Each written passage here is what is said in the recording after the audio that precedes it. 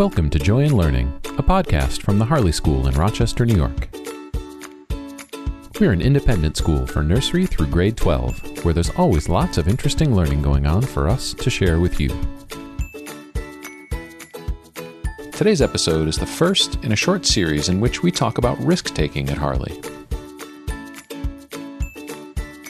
During a recent discussion about the idea of the overprotected child, we realized that at Harley we're constantly encouraging and challenging students to take risks, to fail, to try new and sometimes scary things, and most importantly, to learn from those experiences. So we thought it would be important to speak with just a few of the teachers who are challenging our kids to take risks and to find out some of the strategies they use in their classrooms. For the first episode in this series, I spoke with Sybil Prince about a class that I think requires a tremendous amount of courage on behalf of our students. Enjoy.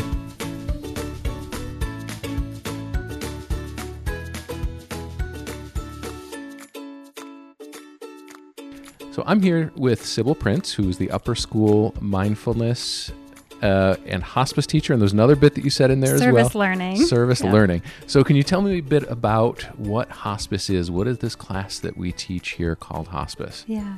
So the hospice course is a year-long course for seniors at Harley where they are learning about the end of life, lifting the veil on this part of life that is frankly taboo in our culture, or that we kind of sweep under the rug, or that's hidden away. That happens in a hospital oftentimes, or in a nursing home.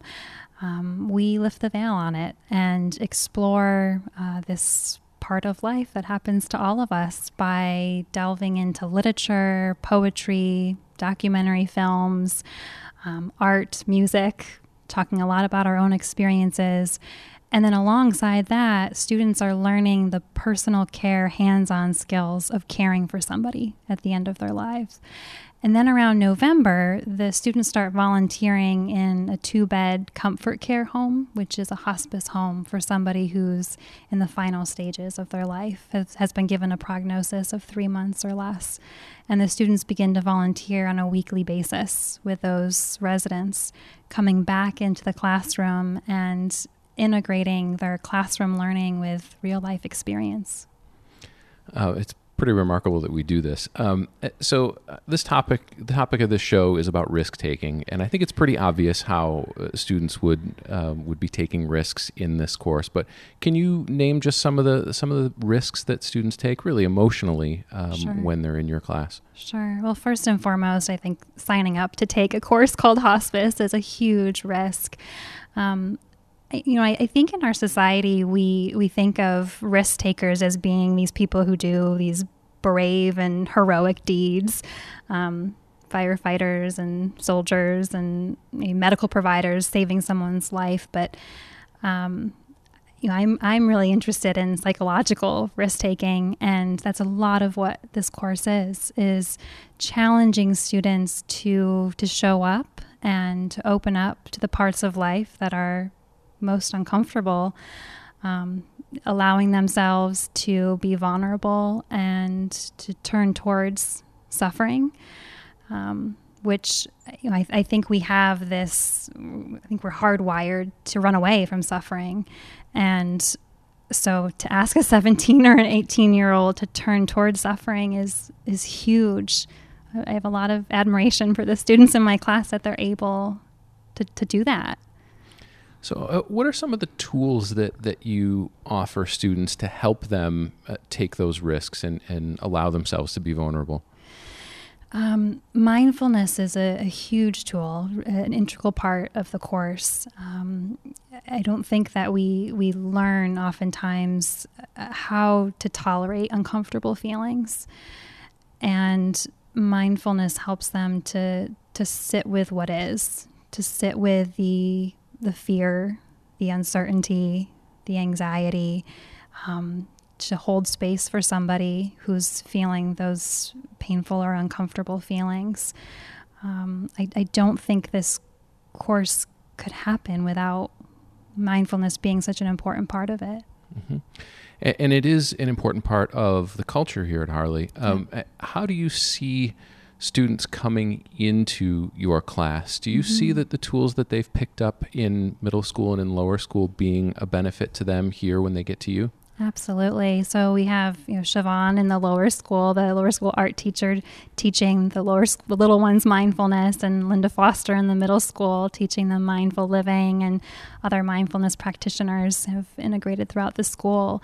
So by the time it's their senior year, they're familiar with this concept and have had an opportunity to practice it. So it's not brand new to them.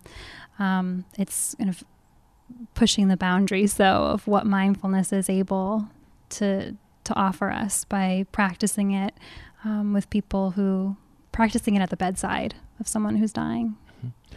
So you mentioned that students actually work in a home. It seems to me that one of the biggest steps, once they've decided to take the course, that sort of the next big roadblock of taking a next step is getting in the car and going to that first visit, to sort of put themselves in that position and say, okay, I'm going to take this leap. Mm-hmm. What does that look like, and how do you prepare them to take that leap? Mm-hmm. First, I have them, I talk to them about my own personal experiences of doing this work, and I have them read, and I have them, I have a lot of professionals from the community come in and talk about how often they've been doing this for many years, and they're still scared by this. This is scary work, and that's okay. That doesn't mean that we're not able to do it or that we shouldn't do it. It's learning to tolerate that fear, to sit with that fear, and to continue moving forward, to continue showing up and opening yourself up, even though you are terrified. And speaking of that, what about those times, failure is a big word, but what about those times when there are stumbles and we don't get to the point that we're actually taking that leap or we're making the right choice? How do you help them cope with those times when there are real roadblocks that they can't get over? Yeah. So I think that making mistakes is going to be a part of this. And that is one of their biggest fears, of saying the wrong thing to a family member who is grieving, to somebody who's dying, that doing the wrong thing for somebody who's already suffering or in pain or uncomfortable is somehow they're going to move them and hurt them. And it happens. And that's a part of this class, and why it requires so much courage, so much great courage to take it and to continue to show up, to continue to keep volunteering. The students receive a lot of support while they're volunteering. So coming back to the classroom and talking with each other about what happened and how they're feeling, and having a chance to process it through reflective journaling, and continuing the mindfulness practices, are really integral part to this course.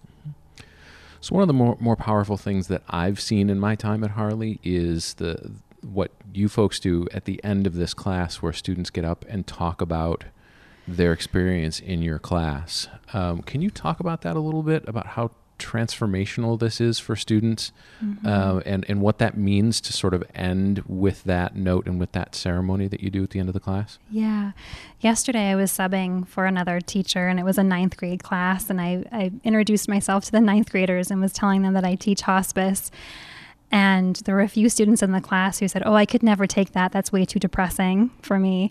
And I do hear that from students and even from adults when I tell them that I teach this course. Certainly this course is about the end of life, but in every equal measure, it's also about living and the type of life that we want to live, how to live deliberately and purposefully and meaningfully. And I think it's only through walking through this class, through experiencing it and being with people at the end of their lives and truly showing up, that we gain those wisdoms for our own life. And that's sort of the last question that I wanted to give you is, this is obviously a transformational experience for many students. Do you see some of these skills, and how do you see some of these skills transferring to later on in life, even if they're not volunteering in a hospice home? Yeah.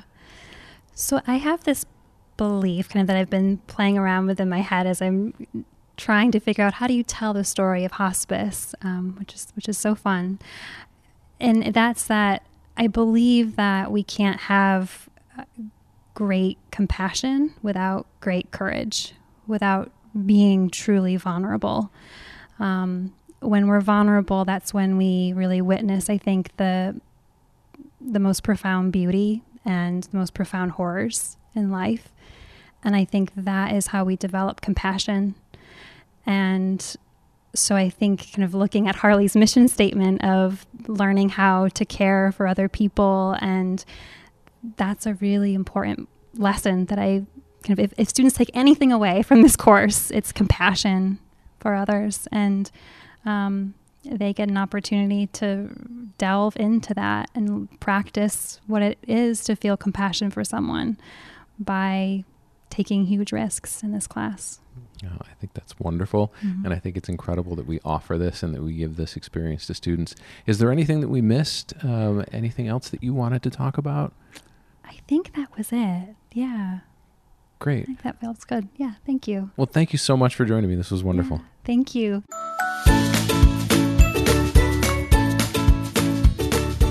Thanks for joining us today on Joy in Learning, the Harley Schools podcast. We look forward to sharing interesting stories, discussing educational topics, and exploring ideas with you in our next episode. See you again soon.